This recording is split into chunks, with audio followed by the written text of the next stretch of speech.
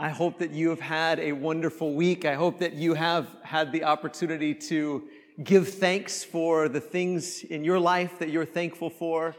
And I am thankful to have the opportunity this morning, as always, to tell you how thankful I am for you, for this church family. I love you, and I am so incredibly thankful to be a witness to what God is doing in your lives. Thank you for allowing the Lord to use you the way that you do. Before we get into this morning's lesson, I want to tell you something exciting about next week. Next Sunday, we are going to start a new quarter on our Sunday morning Bible classes, and we're going to start doing something different and exciting. I think that every quarter, when we kick off the quarter, the first Sunday of the new quarter, we're going to have a combined adult Bible class. So next Sunday morning, I hope that you will be here at 9:30 for adult Bible classes. You won't meet in your individual classes. You'll meet in here as we kick off a new quarter. We're going to be talking about the life of Moses, but specifically, we're going to talk about how Moses points us to Jesus and how by studying the life of Moses, we can learn more about Jesus, our Redeemer, and how we are following Jesus. Just as the people of Israel followed Moses out of slavery, we are following Jesus out of slavery and into freedom. So if you've been thinking, because you haven't been attending Sunday morning classes, if you've been thinking, you know what, our family needs to start coming to Bible class, next Sunday would be this Sunday would be a great Sunday also, but next Sunday as well. Please make plans to be with us for our combined adult class next Sunday morning. We are wrapping up this morning our series, Comfort Food, and we've been talking about the first 3 chapters of the book of Ephesians. And I know that it's been a unique series. It's been challenging for me to limit myself on the applications that we're making. But before we jump into today's lesson, I just kind of want to walk through some of the main points that we've made throughout this series. We've said things like this. Number 1, do you actually believe you are this blessed? That's one of the questions we've been reflecting on. Of course, all year long, we've been reflecting on our life. But specifically, as we've read through the first few chapters of Ephesians, we've been asking ourselves, do you actually believe that you are as blessed as Paul says that you are? Do you believe that all the spiritual blessings, everything the Spirit of God has to offer, belongs to you because you belong to Jesus? Do you really believe that? Number 2, we said what's true of the head is true of the whole, right? What's true of Jesus is now true of you. If you are united with Jesus, then what's true of Jesus is true of you. What belongs to Jesus by nature and by merit belongs to you by grace. His inheritance is your inheritance. His life is your life. His victory over sin and death is your victory over sin and death, presently and in the age to come. So what's true of the head is true of the whole. We said this, good works are the response of grateful faith to the good news. That good works are the way that we respond in faith, in grateful faith, to what Jesus has done for us. That we are merely walking in the good works that God prepared beforehand for us to walk in them. And that even our good works are not something in which we boast as if we did it ourselves, that we have been saved by grace, and then by grace we've received this new way of living, this new way of walking. And then finally, last week we said Jesus has already purchased the peace. Jesus has already purchased the peace. The peace vertically between us and God, but also the peace horizontally between us and other people. And I know that as we've gone throughout this series, maybe you've been thinking, Wes, you're not really getting into the application of this. Like, what does this mean for us? Like, how should we respond to this? How should we live this out? What are we supposed to do? And that's been intentional. That we really haven't jumped into what are we supposed to do about this. Because we've merely been feasting on what is true. We have to talk about what is true before we talk about what we do. We have to just dwell in this, marinate in this, enjoy this, and ask ourselves, do you actually believe this? Because some of us don't. Somebody said yes. Amen. I'm glad. I'm so glad. Yes. I hope so. I hope we do believe this. That these things are true. Even when they don't look true. Even when they don't feel true. Even when they don't seem true. That because of what Jesus has done, everything has changed.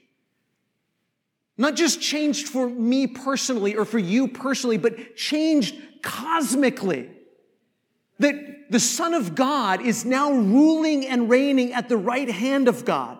That the Son of Man, our older brother, is ruling and reigning, and what is true of him is now true of us. Before we talk about, well, what does that mean for me? What does that mean for you? How do we live now because this is true? Before we even get to that, we have to just dwell on this for a moment. Just reflect on the fact that this is true and ask ourselves, do we actually believe it? Do we believe it not just intellectually, but do we believe it emotionally? Are we allowing this to bring us comfort when everything in the world seems to be falling apart? When we see things that are so very wrong in our own life, in the life of the people that we love, in the world around us, do we stop and say, yes, those things are true, but they're also temporary. And these truths are forever. And these truths are even more true than the things that I see with my eyes. The things that I experience in the flesh. That these truths, the truths of the gospel are true eternally, are a deeper kind of truth. So let's pick up where we left off last week. Let's look at Ephesians chapter 3. We're going to try to work our way, that's a lot of text, but we're going to try to work our way through Ephesians chapter 3, starting in verse 1. Here's what Paul is praying for the church at Ephesus, but also for the church, all of us. He's been praying all of these things in the first 3 chapters. And here's how he gets to this point. He says, verse 1, "For this reason, I, Paul, a prisoner of Christ Jesus, on behalf of you Gentiles, assuming that you have heard of the stewardship of God's grace that was given to me for you, how the mystery was made known to me by revelation, as I have written briefly." Paul is saying that the things that I'm sharing with you, this mystery that I'm revealing to you, and a mystery is a secret. It's not a secret anymore. It's a secret that's been revealed. And Paul's saying this secret that I'm telling you, this mystery that I'm revealing to you, I didn't make this stuff up. I didn't make this stuff up. This didn't come out of my own head. This was shown to me by revelation. Jesus taught this to me. The ascended Son of God, the Messiah, He revealed this to me. He taught this to me. This didn't come from me. This came from God. This came from the Messiah. Verse 4, "When you read this, you can perceive my insight into the mystery of Christ, which was not made known to the sons of men in other generations, as it has now been revealed to His holy apostles and prophets by the Spirit. This mystery is that the Gentiles are fellow heirs, members of the same body, and partakers of the promise in Christ Jesus through the gospel." See, this is why I talk about this all the time. Why we're always saying that the church is a multi-ethnic, multinational, multilingual family. This is why we talk about it all the time, because Paul talked about it all the time. In fact, Paul calls this the mystery of Christ. He says, in past generations, we didn't fully understand this, but now it's been revealed to the apostles and to the prophets through the Spirit that this was always God's plan, that it was always God's plan to bring the nations, the other ethnic groups, into the family of God, into the covenant family, so that Jews and everybody else, all of us, That we all get to be a part of the covenant promises that God made to Abraham and to his descendants. We all get to be a part of that story, part of that family. And Paul says, I didn't make this up, because he knows it's going to be hard for every generation of the church all over the world. But even in his own generation, in his own place, it's going to be hard for people from different backgrounds to live together as one family. But before he even tells them, hey, this is what you're supposed to do and how you're supposed to live, first he has to say, this is God's plan. And you need to believe it. You need to believe that this is at the heart of the gospel. The multi-ethnic church, the multinational church, the multilingual church is at the heart of the gospel. This was always God's plan, to reconcile not just himself with people, but people with people. And before he even tells you, okay, now here's what you as an individual Christian are supposed to do, you have to believe that this is true. That this is the mystery of Christ, that Gentiles are fellow heirs. That Gentiles, no matter what nation, what ethnic group they come from, they are a part of the body of Christ, members of the same body, partakers of the promise. Verse 7, of this gospel, this good news, of this gospel, I was made a minister according to the gift of God's grace.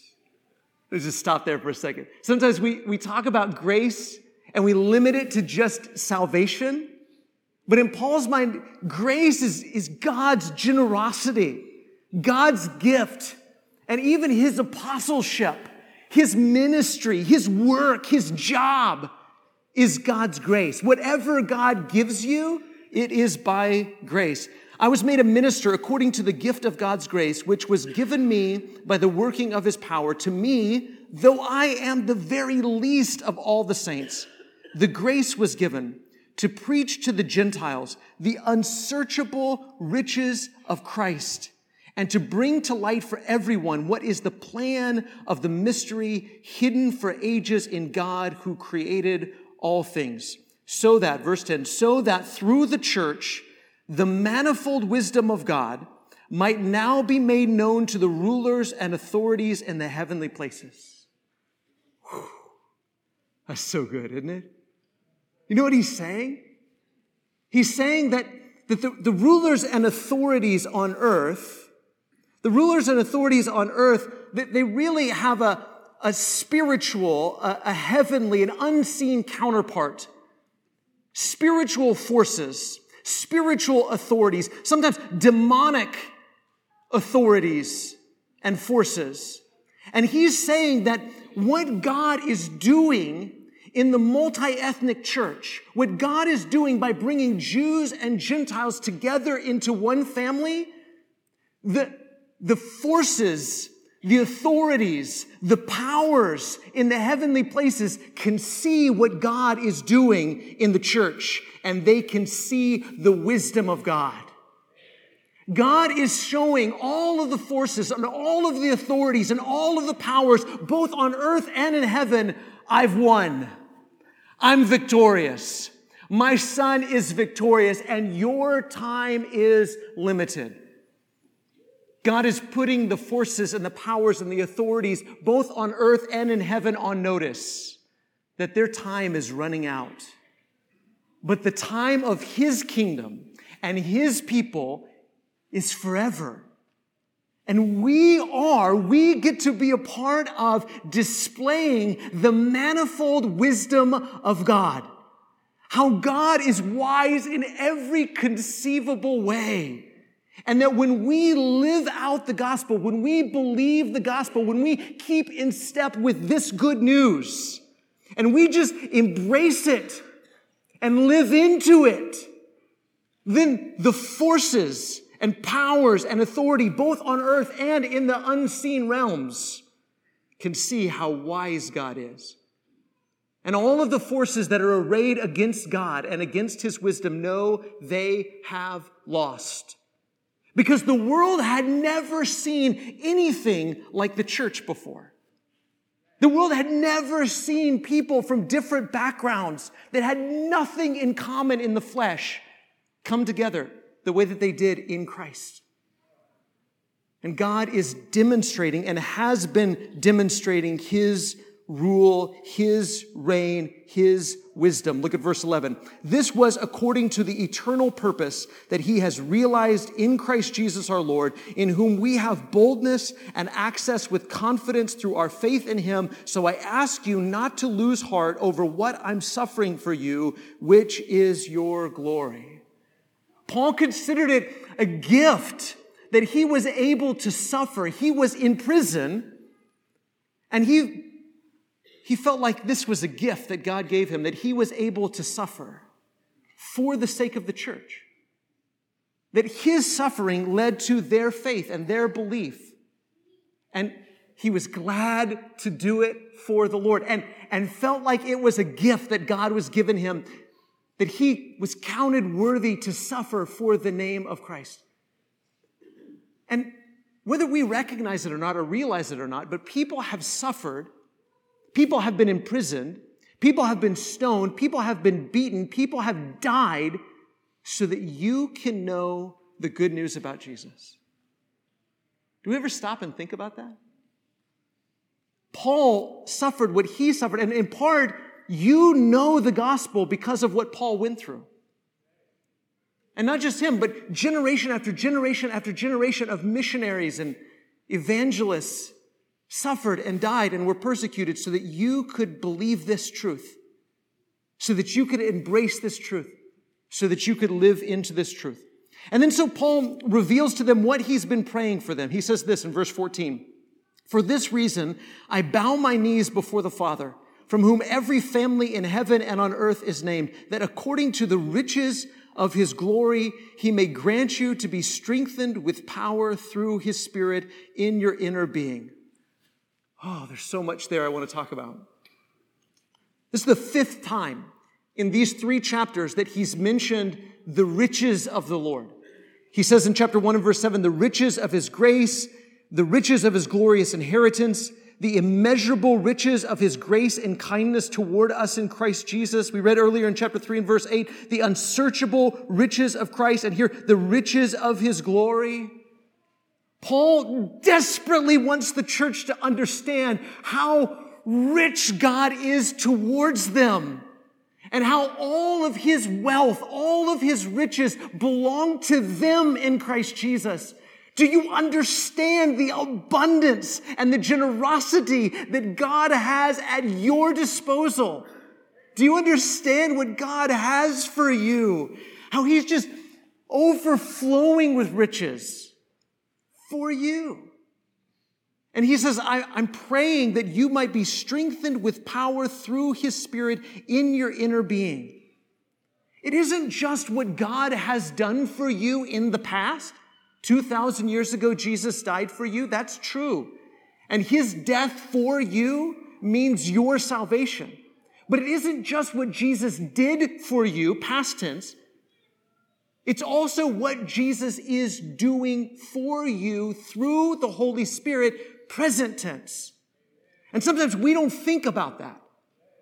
That God is working right now and wants to be working right now on your behalf to strengthen you, to mature you, to bless you, to make you into the person He wants you to be. We tend to think, well, Jesus did that, and now it's up to me to pull myself up by my bootstraps and do all the hard work I'm supposed to do. Yes, kind of. But you discount that it's Jesus through the Holy Spirit who's working right now, present tense, on your behalf. If we really believe this, let me ask you this. If you really believed there was an inexhaustible fortune of spiritual power available to strengthen the church towards maturity, how much time would you spend asking for it to be poured out on us? This is what we mean this year by reflect and renew. Reflect on this question. If you really believed that there was an inexhaustible fortune of spiritual power available to strengthen the church towards maturity, how much time would you spend asking for it to be poured out on us? See, that's what Paul believed, isn't it? He believed that there was an inexhaustible fortune of spiritual power available to strengthen and mature the church. And so he spent an unimaginable amount of time asking for that fortune of power to be poured out on the church. But most of us don't believe that. We don't believe that. And because we don't believe it, maybe we don't believe it because nobody's ever told us this. Maybe we don't believe it because it's just so hard to wrap our mind around. Maybe we don't believe it because we're so caught up in what we can see. But because we don't believe that there is an inexhaustible fortune of spiritual power available to the church to strengthen and mature us, we don't spend hardly any time praying that it might be poured out on us. But Paul did. He prayed desperately that it be poured out on the church, that they might be strengthened in their inner being, that they might be strengthened towards maturity by the Holy Spirit. Do we pray for that? I mean, it's good that we pray for our health, and it's good that we pray for our neighbors, and it's good that we pray for these things that can be seen, but how much time do we spend praying that this fortune of grace and mercy and blessings and power and strength be poured out, not just on us, on me, on you, but on all of the church, that we might be strengthened towards being the people that God has called us to be. Look at verse 17. So that Christ may dwell in your hearts through faith. Yes, when you became a Christian, when you were baptized into Christ, yes, Jesus came through the Spirit to dwell in your heart. But it's not an either-or thing. It's not an either that happened at baptism or it didn't. It's yes, he did, but you need him more on an ongoing basis. And Paul knew that about the church, that you need more of Christ, more of him dwelling in you, so that Christ may dwell in your hearts through faith, that you, being rooted and grounded in love, may have strength to comprehend with all the saints what is the breadth and length and height and depth, and to know the love of Christ that surpasses knowledge, that you may be filled with all the fullness of God. It's quite a paradox, isn't it? I want you to know what you can't possibly know. I want you to understand what you can't possibly understand. I want you to understand what is not understandable, what surpasses knowledge. And I'm praying for you that through the power of the Holy Spirit, through the riches that God has at your disposal, that he strengthens you so that you can comprehend. Some translations may say grasp. That's kind of a military term. It's kind of like the idea of someone seizing a city. Paul wants you to seize something, to grasp something. He wants you to grasp this knowledge, to seize it, to take hold of it, to comprehend how much Jesus loves you. And we won't understand it. We can't understand it to its fullest extent.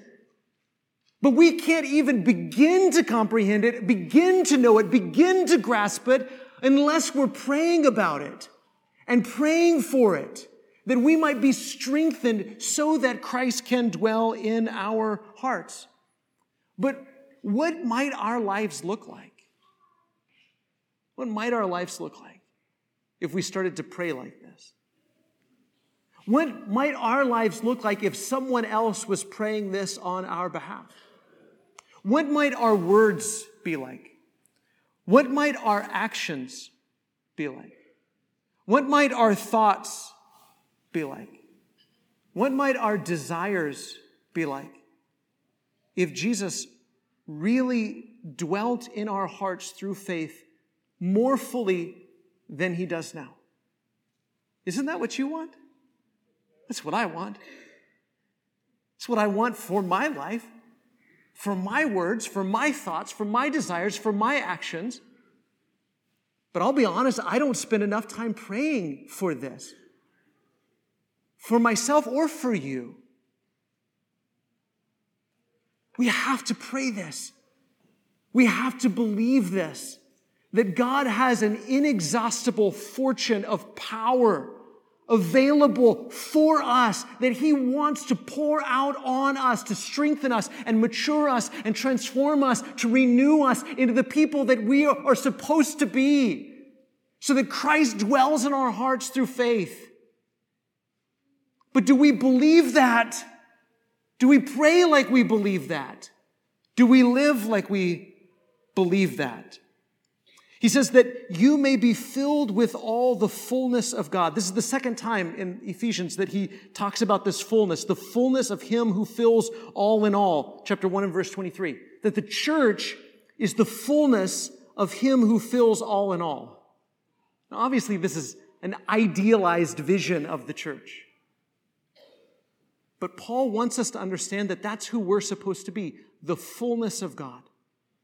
That we are supposed to be the fullness of God. We have to embrace this and pray like we believe it. Verse 20, now to Him who is able to do far more abundantly than all that we ask or think, according to the power at work within us, to Him be glory in the church and in Christ Jesus throughout all generations, forever and ever. Amen. You hear what he says? That God is able to do all that we ask and think. I mean, that in and of itself is amazing, isn't it? That God is able to do all that we ask or think. But more than that, God is able to do more than all we ask or think. More than you're able to ask, more than you're able to think. In fact, more than that, He is able to do far more than all we ask or think. God can't just do all that we ask or think, or more than we ask or think. He does far more than all we ask or think. And even beyond that, He is able to do far more abundantly than we ask or think. I mean, Paul is using every superlative he can think of, isn't he? So that you understand the power that is at work in you, in us, to change us, transform us, renew us, mature us. He wants the church to believe that this is true about them because of what God has done in Christ Jesus and what Christ is doing presently through the work of the Holy Spirit. Do we believe these things? And then, finally in chapter 4 in verse 1, I, therefore, a prisoner for the Lord, urge you to walk in a manner worthy of the calling to which you have been called. And then the rest of the book. I'm not going to read the rest of the book, but I encourage you to read it. Finally, in chapter 4, he transitions. He says, therefore, because all of this is true, because all of this is true about you, because this is true because of what Jesus has done for you, now walk in a manner worthy of the calling to which you've been called. Now start to live this out. Live like these things are true. What does it look like? What does it look like to live like the Spirit of God is really at work within you this way? What does it look like to live as if Jesus really reigns this way? We've got to stop and ask ourselves, do you really believe? Do you really believe? Let's step through some of these. Do you actually believe that, one, you are forgiven in Christ? Do you actually believe that? That all of those sins that you've committed, the things that you've said you shouldn't have said, the things that you've done you shouldn't have done, the ways that you've fallen short, you are forgiven. Not because of your good works, but because of the grace of God.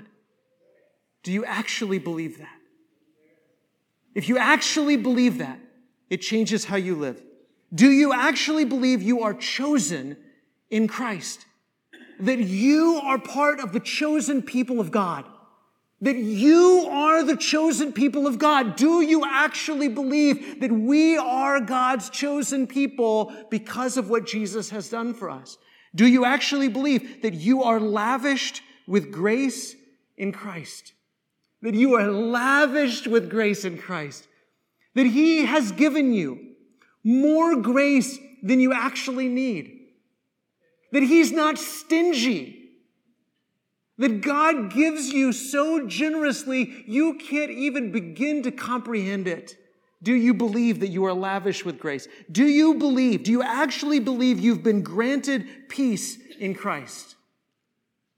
Do you believe that you have vertical peace with God and internal peace, a peace that passes understanding?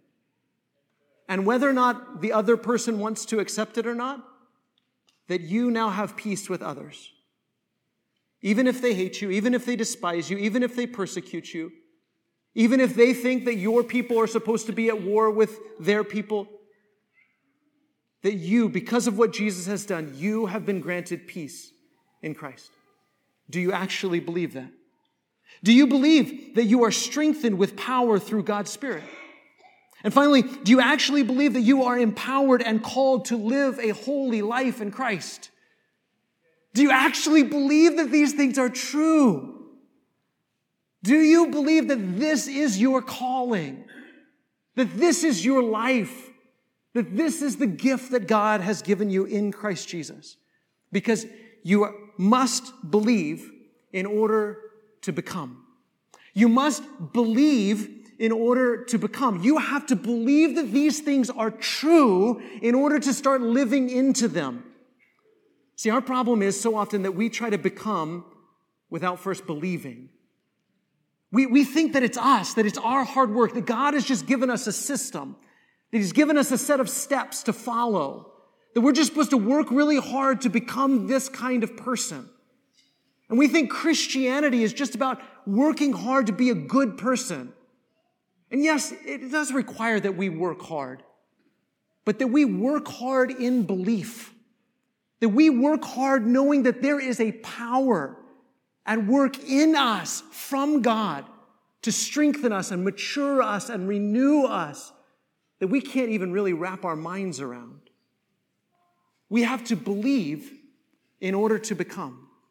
See, so often we don't like doctrine.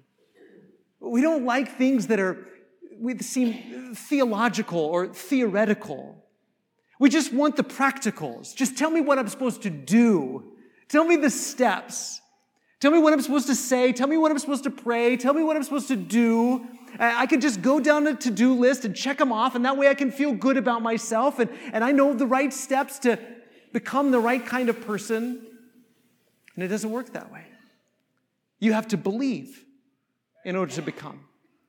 These theological truths, you have to believe them. You have to embrace them. You have to know them. You have to know what God in Christ has done for you. You have to know what God in Christ through the Spirit is doing presently on your behalf. And even if you really can't fully understand them or comprehend them, you have to pray that you do. So that in believing that God has done and is doing and will do these things for His people, that is when we begin to experience renewal. That's when we begin to experience maturity. That's when we begin to experience transformation in believing what God has said about the good news of Jesus. See, it's good news. And good news is not good instructions. It's what God has done for you.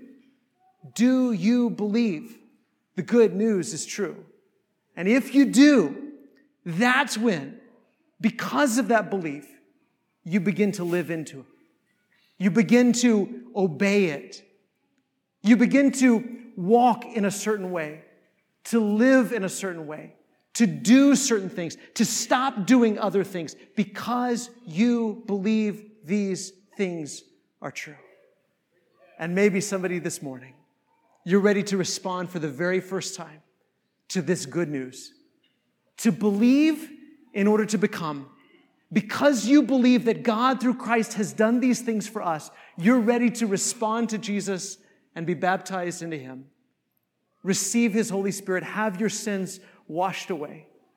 Or maybe you've already made that decision and you need to come back to that faith and come back and live in a manner that's worthy of the calling to which you've been called. We're here to help you. Whether that's help you put Jesus on in baptism or to pray with you, encourage you. Our shepherds would love to meet with you after service, or you can come forward now. As together we stand and sing this song.